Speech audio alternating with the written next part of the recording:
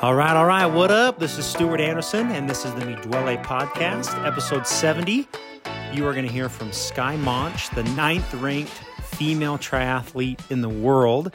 Skye is local. She actually lives in Holiday, Utah, and I met her on a church fireside during COVID, and she was brought on to this fireside with youth, and I couldn't believe that she actually lived in our neighborhood. It was so cool to hear from her and to hear her story. So on the podcast, you'll hear her story, how she transitioned from a professional career into a pro triathlete, some of her secrets to training, and some advice to the team on training and balance and things that she does to be so successful.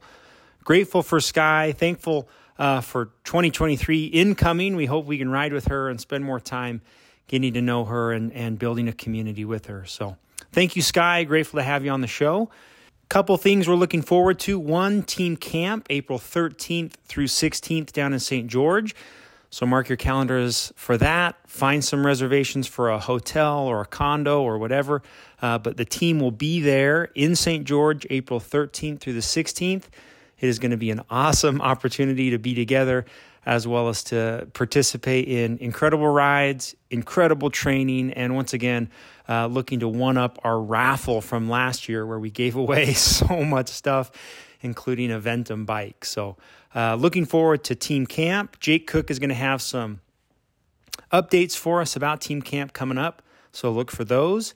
Finally, the team store is open, so the 2023 kits are up and live. The team store has everything from Volet custom and will be shipped to us right around the end of January. So it'll be a good opportunity to get all your gear for spring. We'll probably do one other kit order for 2023, so 2 orders, maybe 3, but this is an awesome opportunity to freshen up your kits. The red store is open again as well as the black store, so both those colors are live for the team. So place your orders, and then don't forget to pay your team fee before you buy kits. This is kind of the time when we re-up joining the team and pay the team fee to make sure that everything runs smoothly with us. Part of that team fee also includes the team camp fee, as well as our 5 Canyons event that's coming up in August. So before you buy kits, pay your team fee. We'd be most grateful.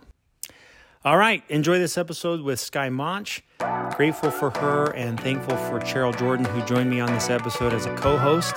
Hope you enjoy it. Thanks. All right, what's up? Hey, everybody. Welcome to Mi Duele podcast. I'm Stuart Anderson, joined by Cheryl Jordan. Hey, Chair. Hello. And Skye Moench. Hi, Skye. Hi. You got my name right. Thank you. Oh, give us the top pronunciation botches on your name. Oh my gosh. I should have kept my maiden name. Like, in hindsight, I should have kept my maiden name. I had no idea what I was getting into signing up for Moench, but I get it all. Monek, like, people just try to reinvent it. Monek is probably the biggest one that I laugh at. You're like, are you calling to sell me something? Hang up immediately. That is no good. Yeah. So. Nice. Hey, well, we are so grateful to have Skye on. Chair was overwhelmed by my Google Doc, so hopefully we're gonna get this is gonna be a 3-hour podcast. This is gonna be so good. It might be. I might need snacks in the middle. Okay. Well, SIS gel. Perfect. If you don't know Skye, I'll just give a quick introduction. You ready? Here it comes. I first met you on like a giant youth fireside during COVID. It was a church fireside that somebody arranged, devotional that Skye showed up at, and I'm like, dude, who is this famous Ironman speak? And then it turns out she lives right down the street from me, so it was very cool to find out she lives almost next door to my sister. But we, as a team, see her riding her Purple Trek in Immigration, Big Cottonwood, and then she's very active on social media, which is really fun to watch your journey there. And then Strava, I mean, we just stalk you on Cheryl's, like, we just found out, like, #1 fan, like Strava. The lurker chair. She's ranked 9th overall triathlete in the world. And if you watch the Kona Ironman 2022, she competed in that and took 9th. In 2021, Skye won the Ironman Chattanooga by over 26 minutes, setting the course record as well as a new American record Ironman time of 8:34. What? Holy cow. Okay, so you're from Canada, right? Yep. And moved from Canada to Washington when you were 12, and then to Utah, where you graduated from Lehigh High School. Mm-hmm. Became a pro athlete, triathlete a few years ago. Do I say a few years ago? It was like 2016, right? Yeah, I mean, that doesn't seem that long ago, but I guess It like the doesn't. years are starting to stack up. Okay. Yeah. Trains full time, three times a day, just multiple training sessions per day, 25 to 30 hours a week. Swims in the morning, followed by a bike session, and then run later in the day, which is so cool. I see you all the time, but I just told Chair before you got on, I'm gonna try not to be like a crazy fan, like a weirdo, because You should say hi if you see me, you do. because yeah, like I obviously see a lot of the same people out on the streets all the Okay, time, but I have no idea who they are I unless know. I actually know them. So if you Well, know who I am, you should say hey. okay. I'm Well, gonna, I always see Hannah Finchamp yeah, I going always up. see her too. And I'm always like, hey, and I'm like, she probably thinks I'm such a No, it's appreciated. I think it's okay. appreciated. Yeah. One thing about Sky, which is really fun, hopefully we'll talk about today, is how mentally and physically tough she is. In one of the articles that I read this morning, she's quoted as saying, hard work is more important than raw talent. Talent can be outworked. Just as I know personally, if I'm willing to put that hard work output, I will do what I want to do, accomplish what I want to accomplish. I feel that everything that I've done in my life has been a result of hard work, and it hasn't been easy and hasn't been handed to me at all. You can't dwell on bad things, only things you can't control. That is so cool. Honored to have you on the podcast today, Sky. Thanks for joining us. This is going to be awesome. Yeah, thanks for having me and for the nice intro. Yeah. And Sky, if you didn't know, Chair has an illustrious triathlete background. Chair, right?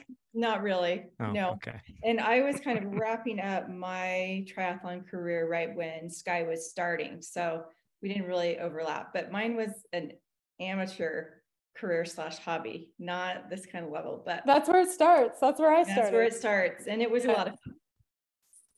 Very cool. Sky, I loved reading a few of the articles of how it all started for you. Can you maybe share a bit about your background history? Yeah, I can. And I could Okay. probably talk forever, so I'll try to make it short. But I didn't grow up an elite athlete at all, but I was very comfortable in the water, like grew up swimming all the time, knew how to ride a bike, was a very active kid. And I really fell in love with running and endurance sport when I was 16. I ran a marathon with my neighbor, and that was the beginning of just being completely addicted to the endorphins and loving exercise of any kind, and which then developed more into wanting to push myself more and more and realizing like there were outlets to kind of measure your athletic ability, like races and cycling events and running events. And then I learned about triathlon somewhere along the way, but I didn't do a triathlon until my second to last year in college, because I was super focused on school and paying for school and not going into any debt and all that. And I was paying for it all on my own. So I was really busy, like working and doing school. I was really busy balancing things, but every day it was like I had to do something, whether it was go for a run or get out, go to the pool at BYU, or even like the little gyms they had or whatever. I was just fully addicted. Like the addicted sounds bad, but I just needed that outlet every day, right? That physical push myself for physical, mental, whatever we get from that. So in college, once I did my first triathlon, I knew it was something that I really wanted to do more of. And I did my first event on a friend's bike. So I knew I had to get my own bike and wetsuit and all the things. Like there's quite a bit that goes into triathlon. Yes.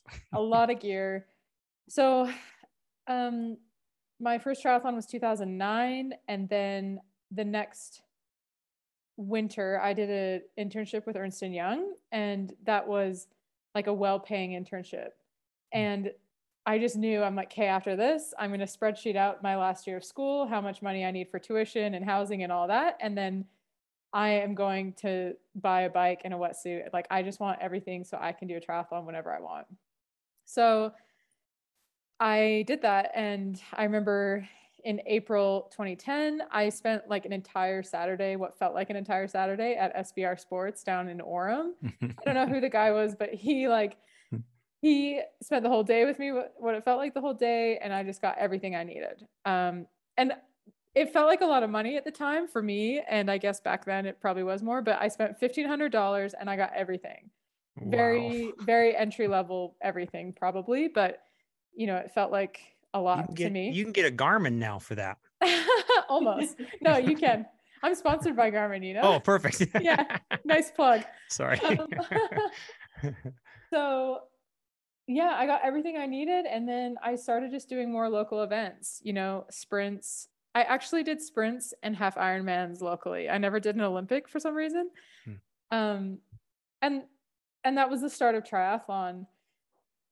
And I did pretty well in the local events. I could definitely podium or win my age group and sometimes podium overall. And it just felt like it was fun. Above all, it was fun for me. And I loved pushing myself. But then when you're doing well, and of course, I'm like a confident, high achieving individual, like very driven. I want to be good at it too. So if I'm good at something, it makes it even more fun. Yeah. So, that's kind of the start. Do you want me to keep going with like how can I have one follow-up question about this? Yeah. This neighbor. Oh yeah. Like that intrigues me. She's like, I have a young teenager type. Yeah. How did that happen? Did you approach her or was she like, hey, I want to help? Yeah. Yeah. So she lived across the street and I'm pretty sure, speaking of church, she was in Young Women. So I think she was one of my leaders. Okay. But then also my parents were friends with them, with the neighbor and her husband, Patrick and Heidi are their names. So my parents were friends with them. And I think, so I've been told, my mom told me later on that I think Heidi had mentioned something to my mom about like, oh, I run every day after work. And she just said, you should ask Skye if she wants to run with you, because I think she was running alone after work. And she's like 10 years older than me. So there was an age gap, but it's not like huge. Like, and she didn't have kids at the time. So I don't know. We were just, it was relatable enough, I guess. I'm sure my teenage conversation got boring at some points, but she was like really nice to always run with me. And yeah, she was a really good friend to me as a teenager. Cool. And so then she was training for the Salt Lake City Marathon. And that would have been the 2005 marathon. And she just asked like, hey, would you want to do this marathon with me? And nice. Yeah, I wanted to. So I did it.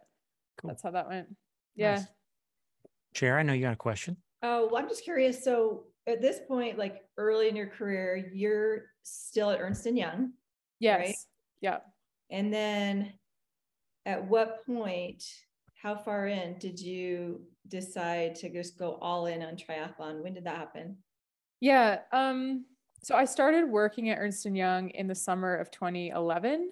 I graduated 2011 and just went straight into work. And I would say it was like 3 to 4 years in is probably about when I started feeling dissatisfied. I don't know exactly when, but I know it took me a long time to really make a decision of what I was going to do. And it just felt really risky and gutsy to do what I wanted to do, and just kind of wrestling. Gutsy. Yeah, it just wrestling with like, oh my gosh, I worked so hard to like, I had a master's degree in tax and like my CPA license and this job, and I worked so hard for all of that. And here I am just wanting to essentially throw it all away and go chase triathlon. And it just seemed crazy. But man, something like in my gut was just like, no, you should do this. You could do this. And so when I finally made the decision, it was the beginning of 2015 is when I was like, okay, I'm doing it. It was before busy season. So in tax, busy season is like February to the tax deadline in March or April. And I made the decision before busy season, really got ramped up. I reached out to a local coach and I went and talked to my boss, like all in the same like few days, and worked out getting on a flexible work arrangement. So I went part-time at my job first. And then I but that part-time agreement didn't start till after busy season. So basically I agreed to finish that busy season. And then I was like, I need to do this, and this is what I'm doing. And yeah, so there's the timeline. July 2011, I started work. By April 2015, I was part-time. And then I fully quit UI, like I think February 2016. That's incredible. It is I agree to do that. It's so impressive. I had some people encouraging me, like just people who maybe saw the bigger picture, that were like, this is like a once in a lifetime opportunity. You would only regret not trying this, you know, because young me, I would give the same advice to anyone now myself. But I guess I just needed some people to be like, yeah, take a risk. And I guess for me too, it was finally something that I really wanted to do, because up until that point, it was like, I just kind of did the traditional pathway. Like I worked really hard. I went to school, I got my degree, I got my job. And while I was proud of all that and I enjoyed it all, like, I guess my passion was really in endurance sport. So anyway, you had a question. No, I was just going to have a good fallback. You definitely have a good fallback. When you're done, oh yeah, right? There's always jobs. That's the other thing, is they're like, there's always going to be accounting jobs. Like, yeah. And frankly, like I worked part-time on and off, and from very part-time to like proper part-time. When I say very part-time, I mean like 5 hours a week to like actually part-time, even until like 2020. And in fact, during the pandemic, I worked a busy season because there wasn't racing going on and I was kind of bored and I wanted to make money. So yeah, anyway, always there. Yeah. Skye, I had a question. You can be honest here. You already said you would be honest. Yeah, definitely. when these people were encouraging you, are they seeing your passion? Are they seeing your watts per kilogram? Are they seeing your, like, what are they seeing in you that they're like, no, you gotta go for this? No, these were people who definitely didn't know triathlon at all, or I didn't even have a power meter, so there wouldn't even be like a watts per kilo thing. Nice. So yeah, no, it was just more people who I guess believed in me and maybe saw the passion that I have for that, and maybe the dissatisfaction that I had sitting at my desk at that point. So that's awesome. Yeah. Very cool. So this leads to another question I had. So you've given up the corporate job, but as Stu mentioned, I follow you on Strava and on social media. So I can see the kind of volume that you're doing. Yeah. And I look at those hours, and that's just the actual training. Then we have massage, PT, the travel to and from races, training, eating, press interviews, these fun podcasts, all this stuff really adds up.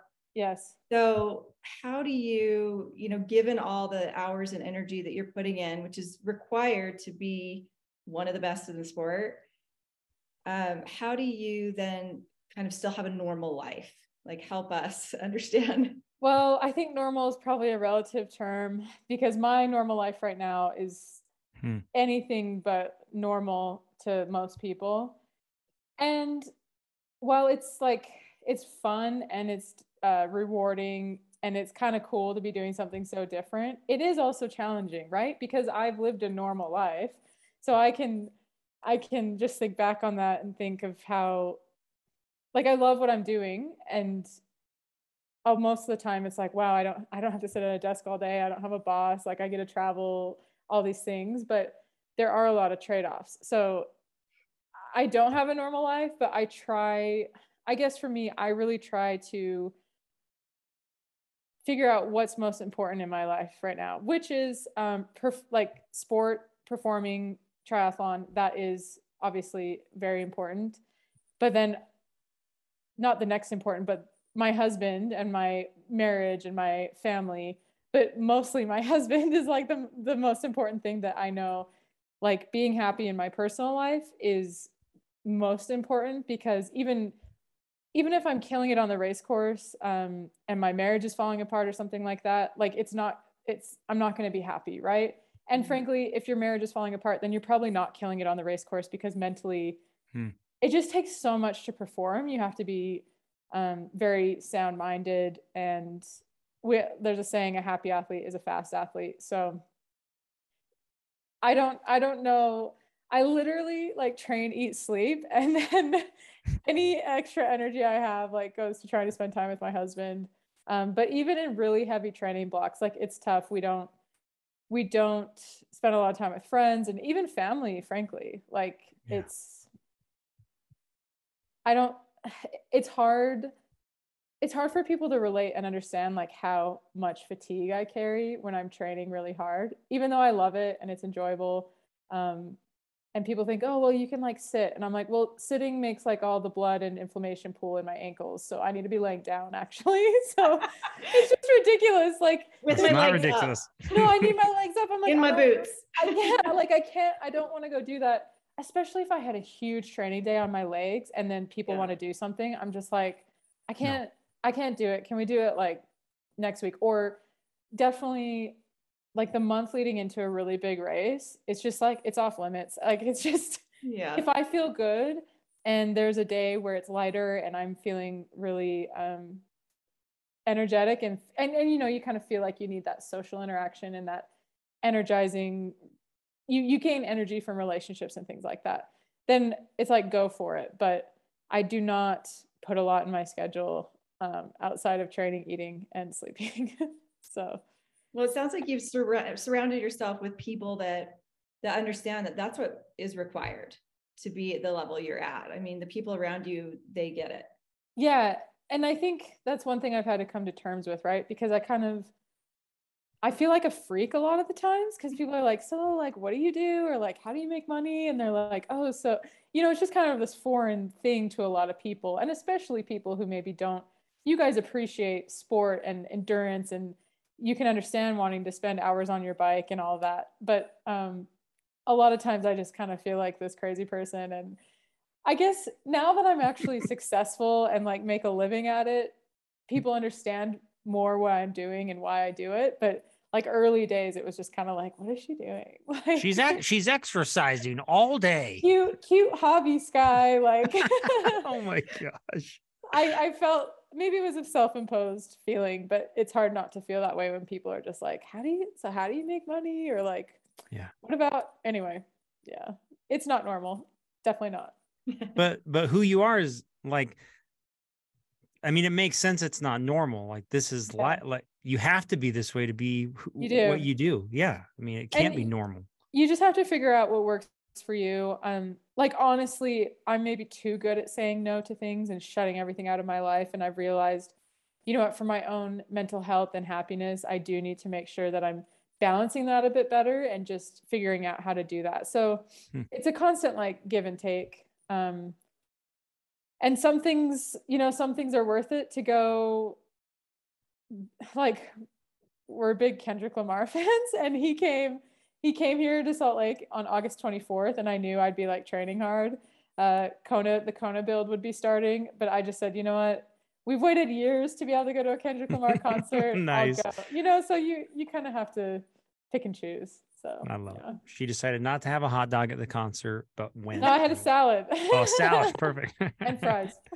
Is that lady wearing Normatec boots? No, seriously. I should have worn compression socks. Because standing up, I just kept like standing up and sitting down the whole concert. Nice. That's fun. But I was there.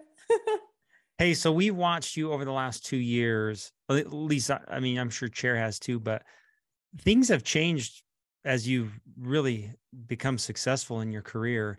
Maybe talk about what has changed. What are the biggest things that have happened that have propelled you to 9th in the world? And can we go there? Is that okay? Yeah, definitely. So like, what did I change to get there, or what has changed since I've been there? Both. Yeah. Okay. So I think changing to get there, it's just finding the right people and getting to that level of performance is what you have to do, right? I think at the beginning, I thought I would be able to get sponsors really easily. And I kind of tried to work my business side. Like, I had this nice presentation to send to people. And I thought like, oh, there's so many local companies that do well. For sure, they'd want to sponsor me. And like, no one cares. No one's going to sponsor you. So once I realized that like the most important thing I could be doing is just performing, I think that became the focus. And not that I wasn't focused on performing, but I just realized, you know what, don't spend your time and energy trying to get sponsors right now. Just focus on being a better athlete, because winning is what people care about. It's sport. Like, that's just the fact. And sure, people like my story and can find inspiration even if I don't win a race, but winning is what gets you recognized. So I worked with a coach here locally until 2018. And then I shifted to a coach from Australia, and he's still my coach currently.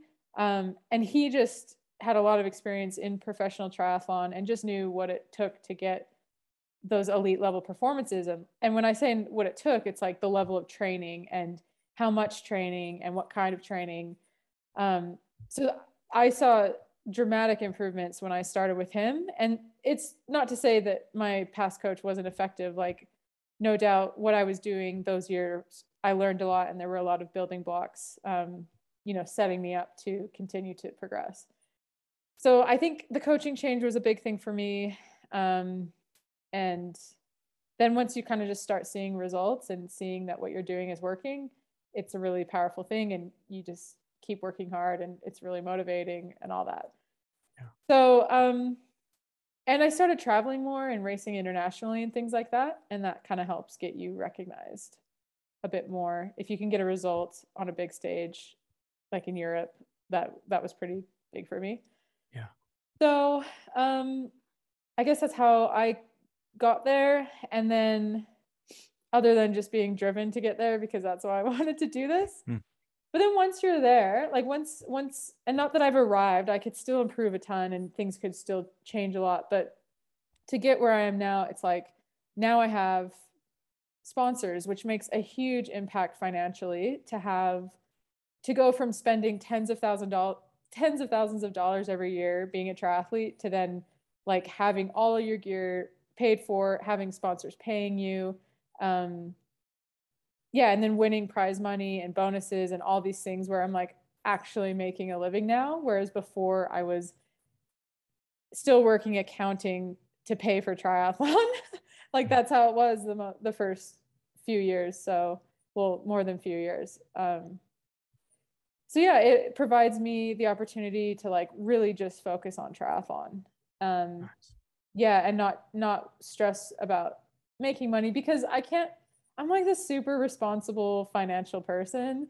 So that's always a big key for me, right? Like, I'm not going to just not care about my future and saving, and I'm not going to go into debt at all for any of this. Just so that's a big thing for me. And honestly, if you're spending this much time doing something, you better be making a living at it, because otherwise that's kind of just silly. It's not smart, I don't think. Not that you can't spend a lot of time on your hobbies, but I certainly wouldn't still be doing it if I wasn't making a living at it. So yeah, there's just a lot more comfort and opportunities and things like that now for me. Very cool. Yeah. Yeah, you wouldn't be out buying a purple glitter bike without I probably wouldn't, actually. I would be too cheap to pay for like the custom paint job. I'd be like, no, cool. I don't need it. So for those of you that don't know in our audience, Skye's signature color is purple. Yes. So if you see a super fast lady in a purple kit on a purple track, going up and down the canyons, that is Skye. And I see her quite a bit in Mill Creek. Seems like you do a lot of. I do hill reps of Mill Creek a lot. Yeah. And that's partly, I love Mill Creek, but it's also so close to my home. So yeah. Yes, purple bike. My road bike isn't purple, but I think next year I'll be getting a purple road bike. So we'll get the branding consistent across all bikes. Imperative. Is purple significant in some ways? Their reason, or you just like it? Yeah, not really. I mean, I've always liked the color, and I just gravitate towards it. It's a happy color. It is a happy color, and it's not as common as other colors, I think, personally. I don't see a lot of people riding around on purple bikes, or even like purple race kits. You don't see a ton. There are some, but yeah, it's just my color. Well, now it's your color, so nobody. Yeah, obviously. I had a competitor reach out to me a couple months ago and was like, "I think I want purple to be my color next year," and I was like, "Well, it's my color." It's my color. I'm like, "I guess you can use it too." Good for you. Yeah, I mean, obviously, color. Yeah, seriously, it can complement one of your other colors. But that's really funny.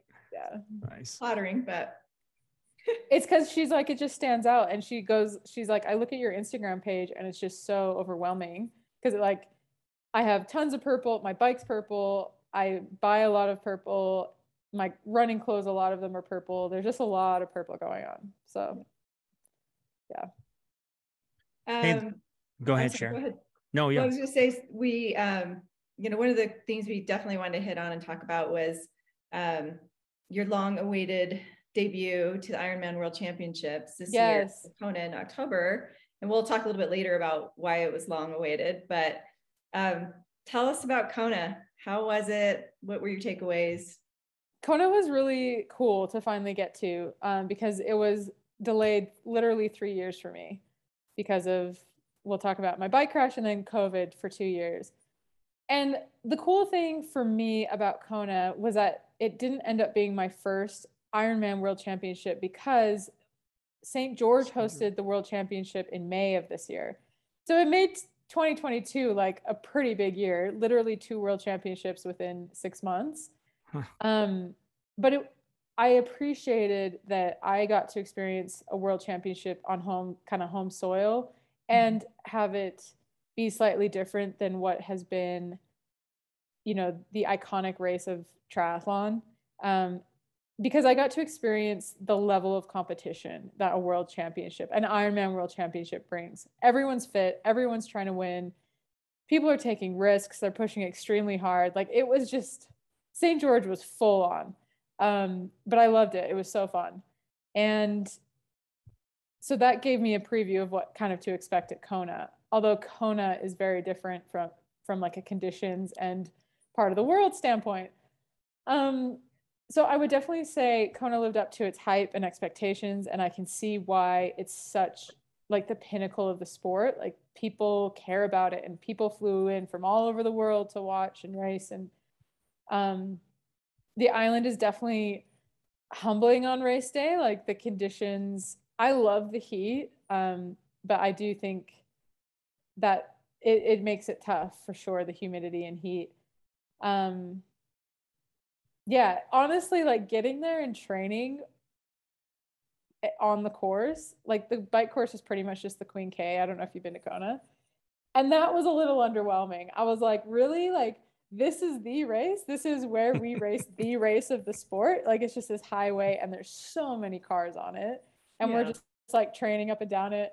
I mean, I still love being there, but it was just kind of like, wow, this is different than on TV, because on TV, when you're watching it, there's no cars on it. So it's like you have in your head, it's just this nice road that you go out and ride. And the energy lab too. I had like kind of these expectations about what the energy lab would be. And then you get out, it's like literally just black lava everywhere. Yeah. I guess the nice thing about the energy lab was that it was quieter from a car's perspective. We were out training. So yeah, it was really cool to see and experience. And I like placing top 10 in the world sounds really good, but to me, I didn't have a great race for me. So like,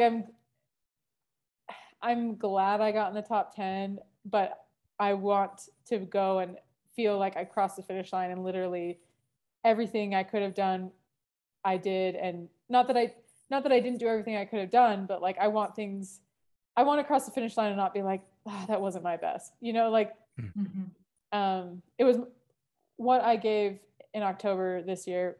I gave my best on what I had that day, but I just know it wasn't my best period, Yeah. So. What happened?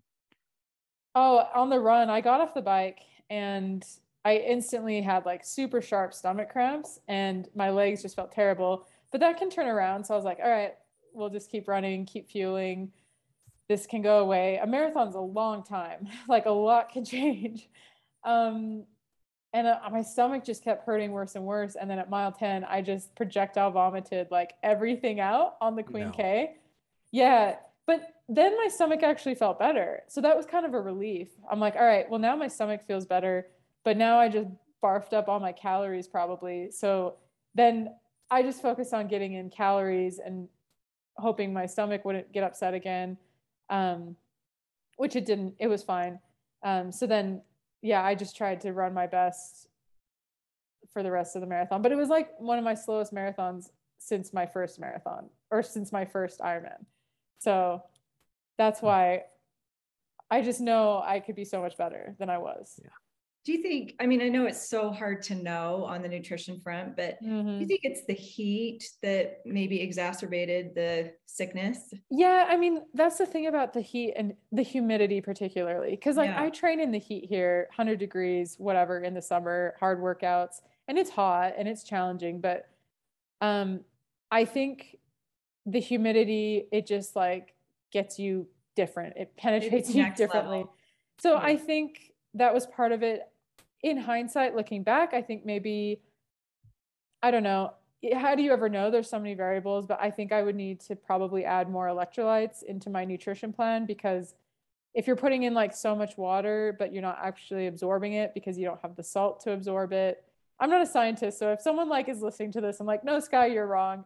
Just like DM me and please tell me what I need to do. But I think I needed some more electrolytes to help me absorb what I was putting in, the water particularly, because I was concerned about hydrating, right? I'm like, can't need water. I need to stay cool. And then I have all my calories on top of it. So yeah, who knows? It could have been anything, but that doesn't happen to me often. And in fact, it's never happened to me. So really? Yeah. So it's safe to say you're hungry to go back to Kona again. Yeah. Yeah, I am. Especially like the cool thing about this year, which this was my first year going to Kona, so I can't compare it to other years. But we mentioned how the women had their own race day this year. So I got to watch the men's race completely. So I raced on Thursday and then the men raced on Saturday. So I went and spectated, I got to watch like in the entire thing. And that really put the race into perspective for me, like understanding how big of a deal it is, but then also appreciating that not everyone's going to have their best day. It made me appreciate my performance more, basically, because I was out there cheering for, second place to 15th place. And I thought each one of them was awesome, right? Like you just appreciate people are out there doing it. And sometimes I think, I'm a competitor and it's sport. The winner is all that is ever remembered. So you want to be like, you want to win, you want to do your best and all these things. So I think just realizing that it's not all about winning, right? Like part of it is everyone has to go there and take their shot and give their best, and only one person's going to win. But that doesn't mean that your performance wasn't still admirable or, worth being happy about. Yeah. So, yeah. That's as a follow-up to that. Yeah. Even as an amateur, I have my eyes set on this event and this event. Yeah. And it's like, okay, diet, my mechanical, everything, even you want it all. Okay. So I've even imagined like somebody that trains their life for the Olympics, it's like, dude, you got this one shot. Okay. Literally one shot. Right. I mean, how are you managing that mentally? Is that something that you practice? Yeah. I think one of my strengths mentally is I'm really good at staying positive. And even though like with Kona, I kind of had to regroup and be like, you know what? I didn't have my best day, but it doesn't mean people aren't proud of me and happy for me. And I should be proud of myself and all those things. But I think I stay really positive and I just try to keep perspective as well. Like you can only compare yourself to yourself really. And like, what have you done better? How have you improved? How did you handle the day? Because we know ourselves the best and we know the attitude we carried throughout the day. And so, yeah, I just try not to obsess over things that don't go right or a result that isn't what I wanted, right? Just trying to look forward, see how I can do better, of course, learn. And you have to acknowledge when something doesn't go well, right? Or if you made a mistake or whatever, you need to acknowledge it, but you don't need to just beat yourself up over it. And fortunately for me, I'm not doing the Olympics. So I race 8 or 9 times a year. So there's a lot of opportunities to have a good performance, but some performances matter more than others, right? Like a good Kona performance matters more than say the race I just did over the weekend. So, yeah, I think positivity is a big thing. Very good. Chair, any thoughts on that? You've done a lot of events, a lot of races. How do you make sure when the wheels fall off, Chair, what do you do? I think that's the funny thing is these races, like problem solving is a big component, right? And to what Sky said earlier, like it is a really long day, like anything can happen. And I just always remind myself, like, it's not over till it's over. Right? Like there might be one person you need to catch, you're feeling terrible, the gap is widening, but then something happens and you feel good again. And so I think I would just say it's just maintaining, like getting the headspace right and dialed in before the race starts. You know, you're already kind of starting to think through scenarios and things that can happen, not necessarily all negative, but like, if this happens, what would I do? And then during the race, it's just kind of pulling out that toolbox and like problem solving, right? Totally. And that attitude. Totally. Problem solving is huge. And when I was reading over like the notes for this, I wanted to bring up what you just said, like go through scenarios in your head. Like, okay, if I get a flat tire, what am I going to do? If I don't make the front pack in the swim, what am I going to do? Like you have to be prepared for anything so that you don't like emotionally react to something that happens. And I think the other thing with racing that you kind of start to realize is that like people who win these big races, it's like they usually have really special good days, or like obviously they've trained really, really hard, but there's a lot that goes right, and and sometimes you don't have control over everything. Right. So there's a lot that has to go right to kind of put together these like iconic performances. And certainly I've had performances that I'm like, that was an amazing day for me. That was perfect. But most of the time that's not the case. Like you don't have a perfect day most races. So yeah. Cool. I was going to ask about, I've got a couple of paragraphs, but I think it might be fun to talk about, well, not fun. Your crash. Yeah. Chair, do you want to ask that question? Yeah. So I know you were kind of gearing up for Ironman World Championships in 2019. And like, I think about a month before the race, you crashed in Mill Creek. Yes. And I know you had a lot of injuries, among those, a broken collarbone, elbow, and thumb. Yeah. I have done all of those things. Oh my gosh. But not in one day. So I can't. Please tell me it wasn't a deer, Sky. You didn't hit a deer, did you? Okay, no, I don't think so. So it was 2.5 weeks before the race. It was like a week before I was supposed to fly to Kona. I don't know exactly what happened. I have no memory of the crash, but I have like my suspicions, I guess, of what I think may have happened. I actually think now that the carbon in my handlebar may have failed. And like if I hit a bump, just the way the bike was damaged and the way the carbon was cracked, the way it looked. Anyway, I won't know for sure ever, but it was definitely a freak accident. Whatever it was a freak accident. There wasn't a car, and I don't think there was a deer. So yeah. What was the question though? Like, how did I do? Well, so I just wanted to hear about the crash, and then kind of talk to us about like your attitude through recovery, like what that road was like. Yeah. So it was definitely a devastating crash because, like you mentioned, it was so close to Kona. My first experience going to Kona, felt really fit. Was really like my career was really on an upward trajectory that year. So it just really put a halt to all the momentum. And you had several big wins leading up to that. Yeah, like podiums, wins. It was a really good year. So that really just stopped all that momentum, and I was devastated to not get there. But honestly, I was so grateful to, one, be alive, and two, not be paralyzed, because I just like had seen people recently who had been paralyzed in bike crashes or just had, just completely devastating injuries. And when I was in the ER and ICU and all that, I didn't quite understand how difficult my injuries would be for me. But I just immediately shifted my focus to my recovery. Like, there was so much to be grateful for. And bones heal and there's physical therapy and there's all these things that are, you're going to get back. It was just a matter of being patient, letting time heal, and doing all of the physical therapy I needed to do to get back.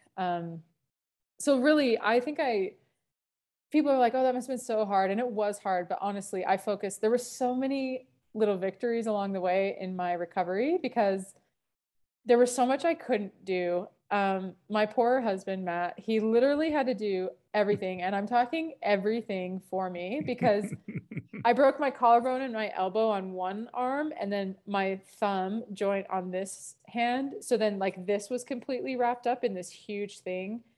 Like I had no upper body abilities at all.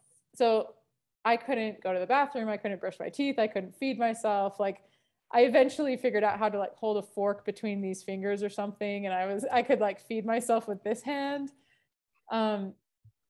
Like even putting my hair in a ponytail, I couldn't do that. Like Matt was doing that. And if you ever want to like test your marriage, have your husband do your hair. Like seriously. I'm like, you just ask AJ about it. Ask AJ about all the things he had to do for me with my broken hand. I remember. Seriously. And then like I got the zipper front sports bras because I wanted to like go for walks and things, but I couldn't even do anything. So zipper front sports bras are like money if you're a woman and you. I remember I almost texted Stu's wife, Kristen, because I couldn't tie my shoes. No. And I really, really wanted to go for a run. And I literally could not get my shoes tied. You should call me next time. I'll come do it. You would understand. Oh my gosh. It was crazy. But point being, there were so many little things to be excited about, like being able to brush my own teeth or whatever. There were just so many amazing milestones. And I also had like surgeries and things like that along the way to look forward to. Anytime, like my doctor probably thought I was a total psycho, but I'm like, okay, so when can I swim again? Like the day I can swim again, I'm going to the pool. And okay, when can I run again? I was just constantly, every doctor's appointment, I literally had like this huge list of questions of things I needed answered because I was just very engaged in my recovery and I wanted to get back as quickly as possible. So it was a good experience and I wouldn't want to go through it again, but I definitely learned a lot and I felt a lot of love during that time as well. That was kind of the silver lining. Like you don't realize how many people really care about you and support you and want to see you do well until like these bad things happen. Almost more so than like winning a race. You feel more love when you're really down and out than if things are all going well. So yeah, that was cool. Very cool. I mean, sucky, but cool. No, yeah, like there were a lot of positives. Again, there was a lot. I didn't die, and honestly, dude, people die in Mill Creek. I mean, that is, yeah. And we all ride bikes. There's horrible things that can happen. Death, obviously, being probably the worst of them. But we can't live our lives worrying about that. But I immediately recognized, like, I was just so glad that I wasn't dead. Yeah. Good. Hey, well, I asked Skye to prepare some advice and I kind of left it up to her to determine what to share, whether it was training or race day or how she trains her mind. So maybe I'll just turn it over to you, Skye, to share if you've got some stuff prepared for advice for the team. Yeah. I think my biggest advice for athletes and endurance athletes and things like that, I just talked about this, but staying positive is just so important. I see people in sport and in triathlon and they get really negative about like, oh, this person did this or, oh, they can just like fixate on all these negative things. And I just have to step back and say, like, we're doing this because we love it and because it's fun. And yes, that doesn't mean you can't be upset about some things or sad that you didn't have the race you wanted, but if you're not getting a lot of joy out of what you're doing, then why are you doing it? So I think just remembering we're doing this because we love it. And so it should be a very happy and positive experience. And that goes for training. Like if a session doesn't go well, don't finish the session the best you can and move on. Like there is no point dwelling or psychoanalyzing what happened. We have off days. maybe you didn't get good sleep, maybe you didn't feel properly that day. And so what? There's a new day tomorrow. Like everything does not have to go perfectly. And that goes for a race day too. So training, racing, I just think positivity is a huge tool for getting the best out of yourself, because I think it enables you to also be really consistent, which is a very important thing with being an athlete, is just simply being consistent day in, day out. And then tips and tricks for recovery. People ask me this a lot. They're like, oh, what's your recovery tool? Like the massage gun or the boots and all these things. And like, yes, I have all those things, but literally my non-negotiables are eating and sleeping. Like there's so much power in, like, after a hard session, getting calories in immediately is like, it makes such an impact on the recovery. Not to mention like fueling the session as well, but like getting those recovery calories in, whether it's a recovery shake or just having a meal ready right away, it makes a huge difference. And then sleeping, it's just, I know I'm privileged in that this is all I do and I don't have kids at the moment and I'm not juggling a lot, but even I have to like put the phone down, turn the TV off, things like that. It's easy to just waste away another half an hour to an hour of precious sleep time. And that can do wonders for recovery and improvement. So those are my secret, my silver bullets to recovery is just sleeping and eating. I just can't emphasize it enough. Do you track your sleep and recovery at all with like an Oura Ring or a Whoop or? Yeah, my Garmin does it. Ah. Yeah, so I wear this and it tracks my HRV. So yeah, I really like following those. I really look forward to waking up and seeing how my sleep was. And usually you can tell, right? If you slept well or not. But I do like seeing that. And I love seeing my HRV trend and things like that. So, but the important thing, like, I love tracking. I love it. But we know our bodies best. And there's a lot to be said for just like listening to your body, or knowing when you need more sleep and more recovery versus just hammering out another training session. Yeah. So. Sky, great advice. Very good. I have a very serious, well, she's going to listen. So my wife is very serious. She pretends to not be a serious athlete. I love to be a supportive husband. What advice would you give? Let's say you're just giving it to me. What does your husband do from the sense of, I want you to be incredible. I'm sure he trains. He's probably fit, but how do you guys manage that? I think what my husband does a really good job at is just like, he just simply supports me, right? And he understands that this means a lot to me and it's important that I make it a priority for it to be worthwhile for me personally. So I think, again, I have the privilege of like, this is my job, so it just takes over everything. But I think like if you were supporting your wife, I think making sure that you guys both have the time set aside, and I don't know if you have kids, but like just balancing, okay, you go get your ride this weekend and maybe I'll ride on Zwift for a couple hours instead while you get out and do your thing if someone needs to stay home, or just making sure they have the time and like guilt-free, right? I've heard a lot of women say they feel like a lot of guilt getting out and doing things because they leave their family and their kids, and it's really important that women get to go feel empowered and be an athlete. I think there's a lot of empowerment doing sport. Yeah. So, but I will say the other thing my husband is really helpful with is he cooks dinner every night. That was one thing that I was like, if you really want to help me, nice, every night. So like he has dinner ready for me. He asks me what time I want it ready, based on my training, and it's usually ready. So if you can do that, if you can help with all the cooking, I think that's helpful. That's awesome. Because the thing is I actually really like cooking. But for me to finish a training day and then spend like an hour cooking in the kitchen on my feet after training, like it's a lot of work, and two, it delays me getting those recovery calories in. So if I can like walk in from training and dinner's almost ready or already on the table, then that's really nice. So yeah. Very cool. Nice. Good. That's not like profound advice, but no, that was good. Hey, 2023, can I read this little quote from you and then we'll wrap up? Yeah. This is a Okay. little quote where I was like, when did I say that? But it sounds like me. I just made it up. No, just kidding. It's so Sky said when I started, my goal was I want to get to Kona and then top 10 at Kona. And I've achieved that. Now I want top 5 at Kona. I want to be fighting for the podium at Kona, she said. I hope at the very least I can inspire other people to chase their dreams and do things that feel impossible. Don't let anyone stop you. Maybe talk about that, like 2023. What do you see? What's in store for what you hope to accomplish? Yeah, I mean, a bigger, better performance at Kona is definitely something that I want to accomplish next year.